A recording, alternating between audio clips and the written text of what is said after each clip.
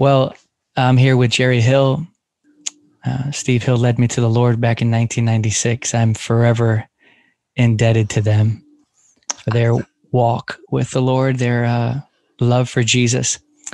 And so I am just so honored to be able to talk with Jerry today. I know she has riches from Christ. She's gonna share with you guys today, and it's gonna be tasty. You're gonna taste the presence of the Lord as we talk here. And I just pray that, Lord, you would open up all of our eyes to see your beauty, the irresistible beauty that you are.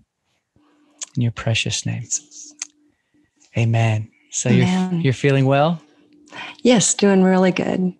Fantastic. Yeah. So how long were you and Steve in ministry, and how long have you been in ministry without Steve? Well, without Steve, totally. I got saved in 1975 and immediately started in ministry in 1975. And so until now, in 2021, it would be 45 years last October. Is that about right? Wow. 45 years? That's amazing. I was a young whippersnapper, 18.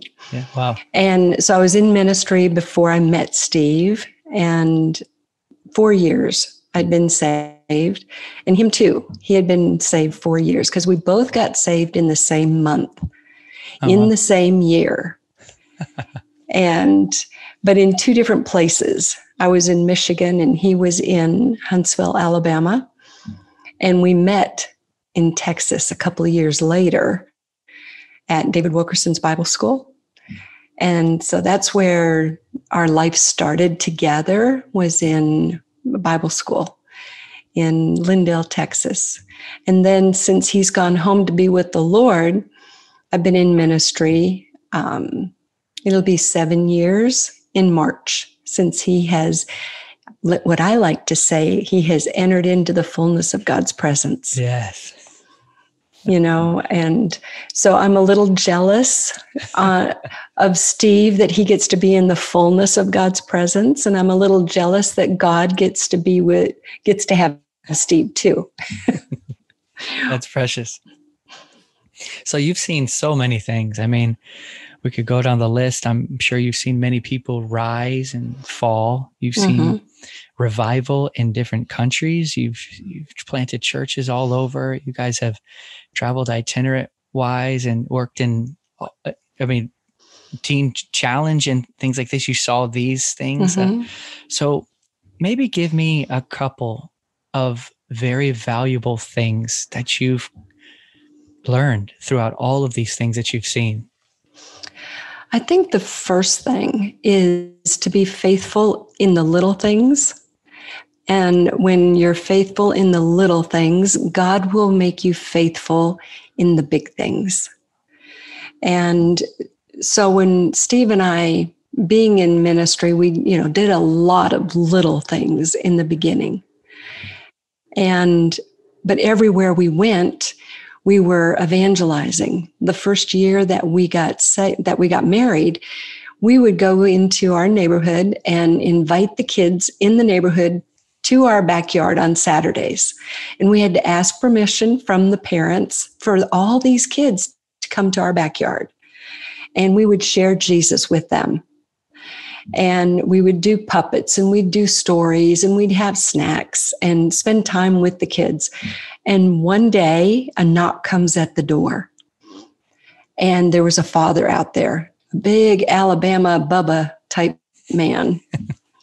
And knocked on the door. Steve answered the door. I'm sitting at the kitchen table, and this big Alabama man, he says, "You the one telling my kid about Jesus?" And Steve goes, "Yes." He goes, "Well, it's working." And he turns and walks away. And so we were faithful in the little things. If you're faithful in the little things, even reaching the small children, it will touch the family, the mom, the dad. That is huge for a dad to come over to the house and say that it's working. And we were 5th and 6th Sunday school teachers, just for the 5th and 6th graders. And we evangelized, like I said, our neighborhood, and we invited them to church, and they'd ride the bus to church. And we had about 6 kids around the table. And within 10 months, it grew to where they gave us the children's church room just for the 5th and 6th graders. And we had about 60 kids. And Steve would play his guitar, and I would sing with him and, do the motions and everything. But it grew. And if you're faithful in those little things, Steve never at one point ever told me he was going to be an evangelist. We were Christians that shared Jesus with people. We were Christians that everywhere we went, we talked to people about Jesus. And so when we moved from there and we went to become youth pastors in Panama City, we had, once again, about 6 kids. And within 10 months, it grows to over 100. And one day we'd been out evangelizing, and every day we were out evangelizing, touching, knocking on doors, telling people about Jesus. And one night about midnight, they knew that we lived in a mobile home next to the church. The church owned this mobile home park. And we were living in this mobile home. And about midnight, a knock comes at the door. And it's this young couple, drug addict couple. And they're out there and they said, "We're ready to get saved right now." And as they're saying it, they're falling into our living room, and they fall on their knees and on their faces, and they say, "We've got to get saved right now. Yeah. Right now, we've got to get saved." And we knew that what God had done in our life, we wanted to share with people, and we knew that he was going to do it in their life too, as long as we shared it. As long as we told them about a Savior, about this wonderful man that God sent to the earth to die for us and to forgive us of our sins, that if we told people about this, that they would want it. And that because they're looking for a way out of all of their bondages, they're looking for a way out of all of the captivity, and they're miserable inside. And so if you're faithful in those little things, you'll see God move. And we moved from another place. It was just like a chain reaction. And, wouldn't you love to have instructions as soon as you get saved, that this is all mapped out and here's what you're going to do? And it doesn't go that way. And during this time, Steve is studying to get his Christian worker papers. He's getting his license. Then he finally gets his ordination. And it's after we were youth pastors in Tallahassee that we took some young people to Mexico on a missions trip. We never had thought about going to the mission field, ever. And so we take 10 kids to Mexico. We're passing out tracts, and Steve's looking at me. People are so hungry for Jesus. And he looks at me and he goes, "What do you think about becoming a missionary?" I go, "Okay, let's do it." It was just like, we never thought about it. It just kind of popped in our mind, and then we started working towards it. And within a few months, we're going to language school in Costa Rica, but we had to raise our money. We had to get approval. We had, there was things, and we didn't know there were things you had to do to get there. Right. But if we keep moving forward, if people keep moving forward, it's not going to be easy, but it's going to be worth it. I think number 2 is, be faithful. First, be faithful in the little things. Number 2, that even when it gets tough, you still hang in there. You don't give up. Yeah. When you get saved, Steve and I did anyway. As soon as we got saved, we knew that our life was not our own. Mm-hmm. It was his. It was God's. Yeah. And he had a purpose. And it was our desire to find what that purpose was and fulfill it. Wow. Whatever that purpose was. And we put into practice the scripture, I am crucified with Christ.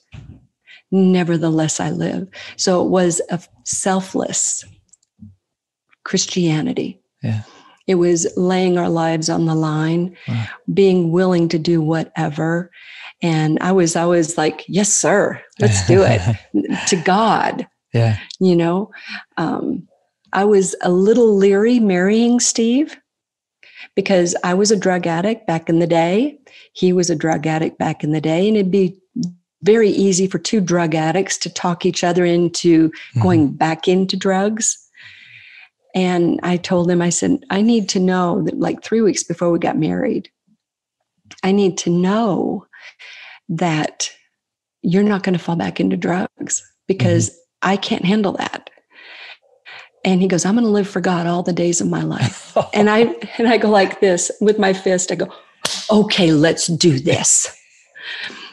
We were going to fulfill the plan of God. Yeah. Our plan, our part of God's plan. Yeah. Everybody has a plan. And if we all did his plan instead of our own plan, a lot would get done.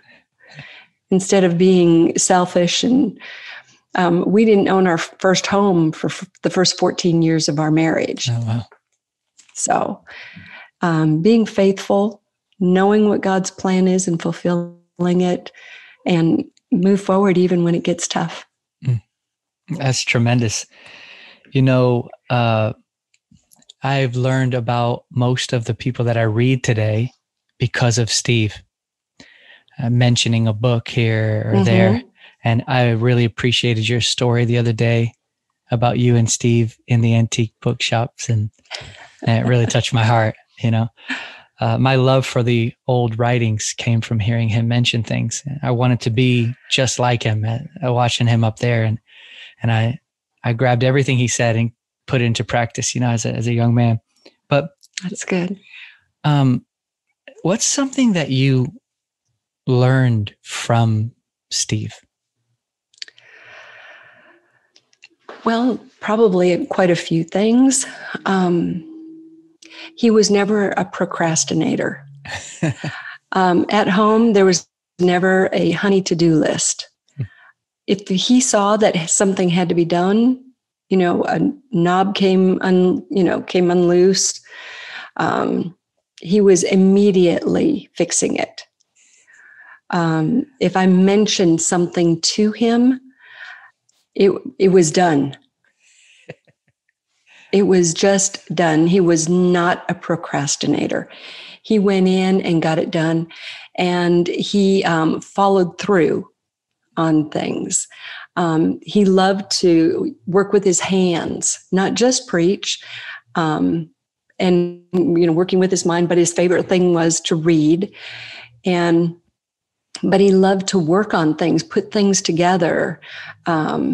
He loved to build. He loved to have his tools all set up, and they were all in order and they were perfect.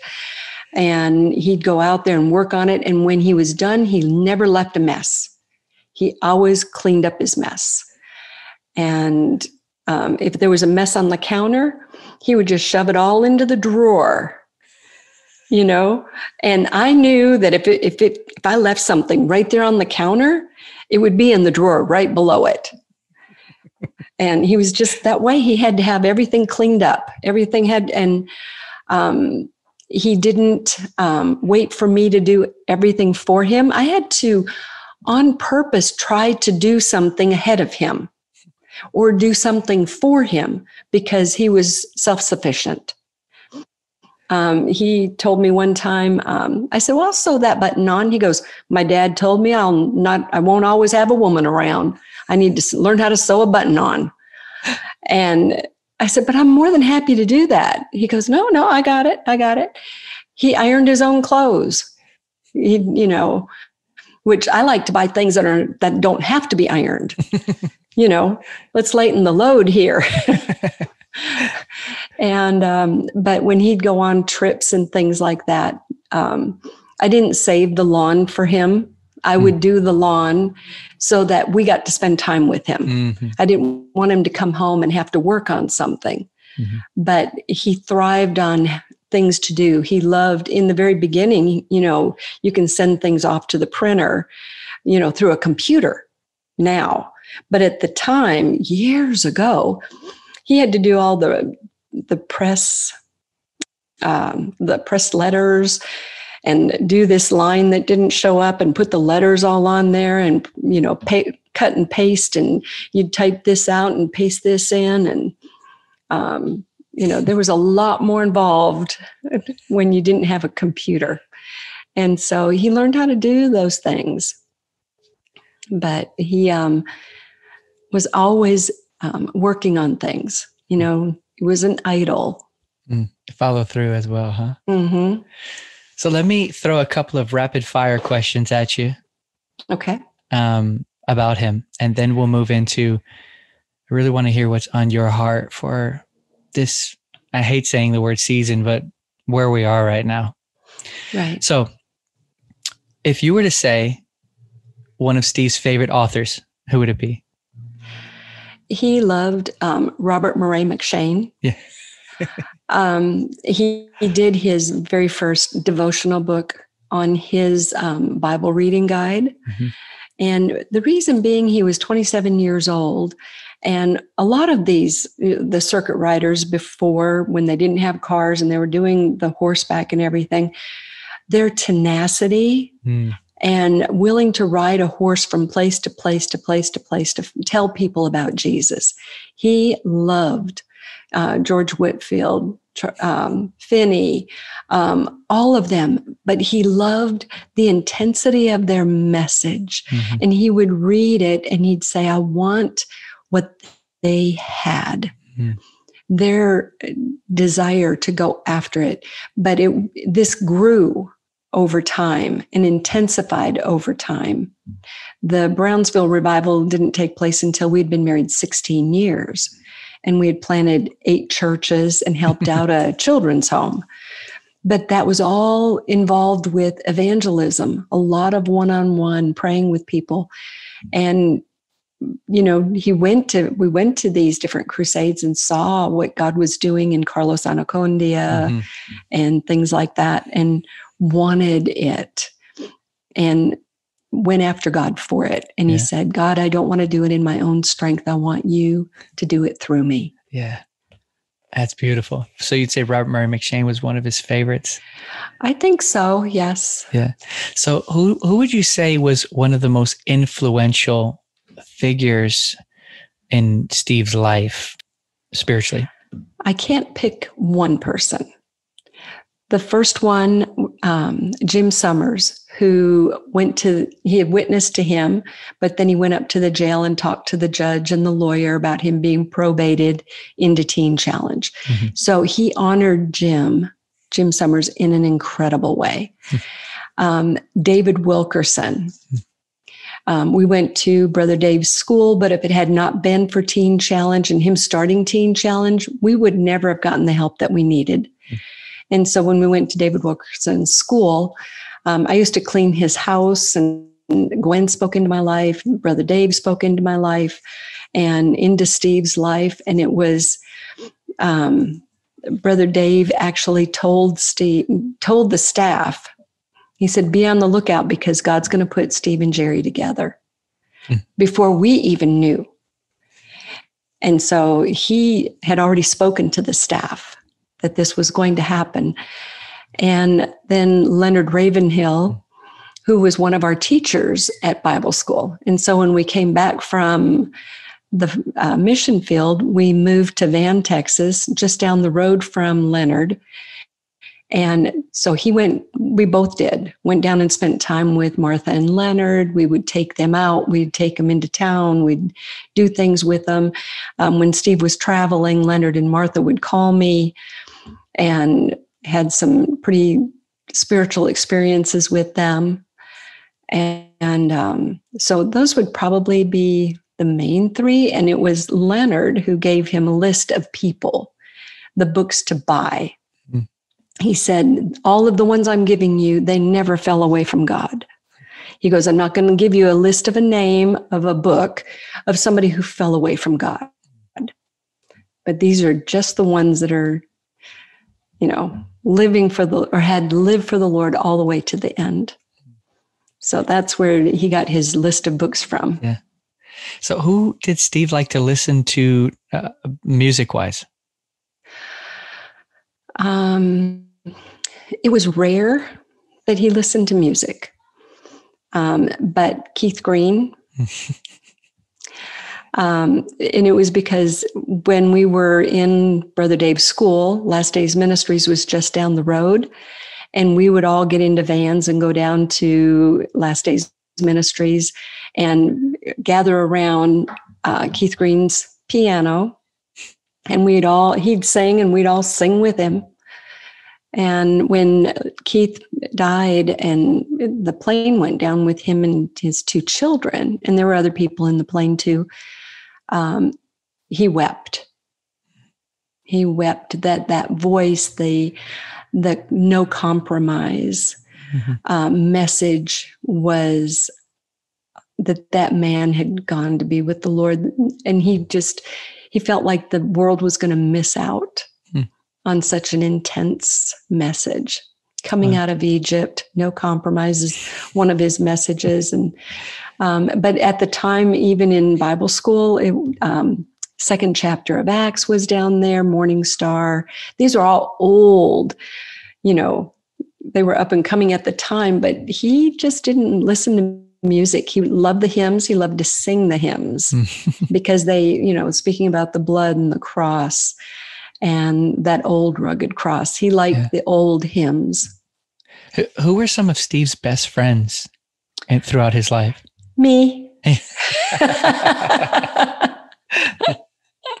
We were best friends. Yeah. And he would hang out with other people, but it was only because they went on ministry trips, Mm-hmm. But there might be a lot of people who felt like they were really close friends or, Yeah. He did things with people and they had great trips together. And I know of a lot of stories. He was pastoring or youth pastoring, district pastor, something, and they're missionaries now in Italy. There's a pastor who went on these people came down to Argentina and also brought teams to Spain. Can you hear that ding? No. Okay, good. And in Russia, we had teams that came, district leaders would bring teams of young people and they would do preliminary trips and things like that. Mm-hmm. But I was his best friend. Yeah. I'm sorry. Okay. One more question about Steve, and then I'd love for you just to unload your heart on what you've been spiritually perceiving and feeling, and seeing in the Word or whatever. Was there a time when something really shifted Steve in the spirit? Like, was there a moment where he, I don't know, maybe an encounter with God or something that really changed him in a drastic way? If there was, what was it? Yes. We were missionaries in Argentina. And one day I walked in on Steve. We had always been evangelizing. That was our heartbeat, was evangelism. And one day I walked into the office, which was very, very normal to walk into the office and him be laying on the floor, either praying or reading an old book. Mm-hmm. He wasn't a golfer. He didn't play basketball. He didn't lift weights. He read every chance he got. And he didn't necessarily pull out a book and read it from beginning to end. He would pull it out and just read a few pages and God speak to me, because he read the Word more than he read the old books. And he was in there and he was weeping on the floor. And I walked in but it was different this time. And a lot of times we got up at 3 a.m. and we were seeking God for 2 hours before starting the day. But I walked in and I hear him say, and it's coming from his gut. And he says, God, I know how to evangelize. I know how to preach. I know how to share you with others. I know how to, and he's just naming things that he knows how to do. And then all of a sudden, weeping from the depths of his being, he cried out and he said, "My God, I don't want to do it in my own strength. I want you to do it through me." And he was just wailing. Well, when I walked in and I hear this, it hits me in the gut. And I walked out. I didn't want to go over and lean down next to him and pray with him. I walked out and I sat down at the top of the stairs. I lost all strength in my legs. And I went, "Yes, God," just weeping. And I went, "Yes, God, do it through him, Jesus. Do it through him, Jesus. Do it, Jesus. Do it, Jesus." And something shifted. We had been married 12 years. This was in 1991 when my second child was born. And I felt like we had been doing ministry side by side for 12 years. But at that moment, I felt like we were twisted together, entwined.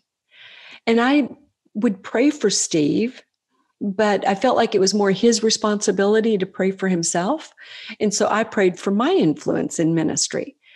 But now I had 2 children, and that changes things. All I wanted was to see God's kingdom advanced. That's all I wanted. Wow. And I started interceding for Steve on every trip. I stopped praying, "God, what do you want me to do?" What he wanted me to do at that moment, I knew it was dropped into my spirit that I was to intercede for him like I had never interceded before. Wow. And it shifted. Every trip from that time on was all about God showing me what I was supposed to do to intercede for him. Wow. And to be standing with him. And we had numerous conversations, some before, but mostly after. He told me he had been waiting for me to get on his page and to be one like that with him, not just doing it for God, but to be one with him. Wow. And I had had many people speak into my life about doing that, and I didn't get it until God showed it to me. People can tell you what to do, because when we got married, they told me they wanted me to step out of ministry for the first year. And I said, "What? You have got to be kidding me. We're supposed to be a team. 2 are better than 1. And now you're telling me to step out. We want you to become one with Steve." And then I got involved in the next church, and they told me that being a woman, this is years ago, I didn't know my place because I wanted to evangelize. I didn't, but it was an older pastor, and he felt like women were to be silent and couldn't even share Jesus with anybody, And the next pastor also, he relieved me of duties because I was so enthralled in doing. And each place they were telling me to rein it in. And then when my firstborn came, God said, "I want you to rein it in." And I was like, I don't know what I'm supposed to do if I rein it in, And then it was when Shelby was born that I got it. That intercession, that backing, that 100% on his page. And my intercession, God was showing me, was just as effective as what Steve was doing, because I wasn't distracted and going another direction, even though I felt like it was a kingdom direction. Does that all make sense? Yes, it does. It does. I got on his page. Every message I heard, I was on the edge of my seat. I was, yes, come on, baby. Yeah. Come on, baby. And then I was praying for the people that were listening to the message, that it would penetrate, that it would resonate, that it would come alive in them. And that's what I prayed. Yes, yes, yes. And so when we get in the car and he goes, was it any good? Did I do any good? I said, are you kidding me? Yes. Yes. And your fruit is going to remain. Yes. They are going to remain, and they're going to produce fruit. That it's going to continue on. Yeah. And what you are doing, the 16 years leading up to this was just as important as this part and the next part. Each part is very important, even going through a cancer battle. Wow. That Steve told me when it was nearing his end, he said, honey, when you talk about me going home to be with the Lord, one thing I want you to remember is that there's no regrets. Wow. No regrets, because we're never guaranteed that we're just going to fall asleep. And whatever we live for him in the good times, the bad times, when things are going smooth, when it's not. He's worth it. He's worthy. And it's all part of his kingdom advancement, everything that he wants to do. It's all about him. And with everybody praying, everybody knew, and God knew, that Steve was going through a battle in his body. Mm-hmm. And did he have the power to change it? Absolutely. Did he choose to not to? Yes. Do I love him regardless? Absolutely. So we don't pull back from God just because he doesn't answer the prayer the way that we want him to answer it. We let him be God. And the amazing thing is, after Steve passed away, I was going through the antique books, and I carry one around with me, and one that was in there was called Widow Directed. Wow. And in there was the story about Ruth and Naomi. And it said that they went back to the homeland, and then the one widow directed the other widow, Naomi directed Ruth, to go into a field, lay at the feet of Boaz. They get married, they have a child, and there you see the picture of what God had planned. But then we look back on the big picture and we see the lineage of David and then Jesus. That's the real big picture. And that was in that book. And then after my son passed away, the same thing. A couple months later, I'm sitting in the living room, no music on, no TV on, and there were some books laying down. And the thought comes to my mind, I wonder what that second book is. And I was like, no, I don't care what the second book is. And then again, I wonder what the second book, okay, I'll go look at the second book. It's like God was speaking to me. Yeah. I go pull it out, and it says, when you've lost a child. Oh, wow. And so God knew that this was going to be my lot. This is what I was going to face without Steve. And so who was my first love? Do I continue on, or was I 100% leaning on Steve for all my happiness? No, I was leaning on God for all my happiness. So when Steve came home, I was already happy because I was happy in the presence of God. Yes. It was not his responsibility to make me happy. I chose to be happy because of my relationship with God. Yes. And that's what a lot of people in this day and age, they need to know, that he is everything. Yes. This world is lost. And we were all lost in it at one point. And if we can let them know that man does not make us happy, our situation does not make us happy, God makes us happy. Jesus makes us happy. Holy Spirit has sent to make us happy, to be at peace with what all is going on. And do we have to tell God about everything that's going on in the world? He knows it all already. And nobody gets away with anything. I will never get away with anything. If I try to hide something, it's going to be exposed, especially when I stand before God. Everything. But there's so many people that they think that this is all that it is, and it's not. And there are a lot of things going on in this world, and the people are lost.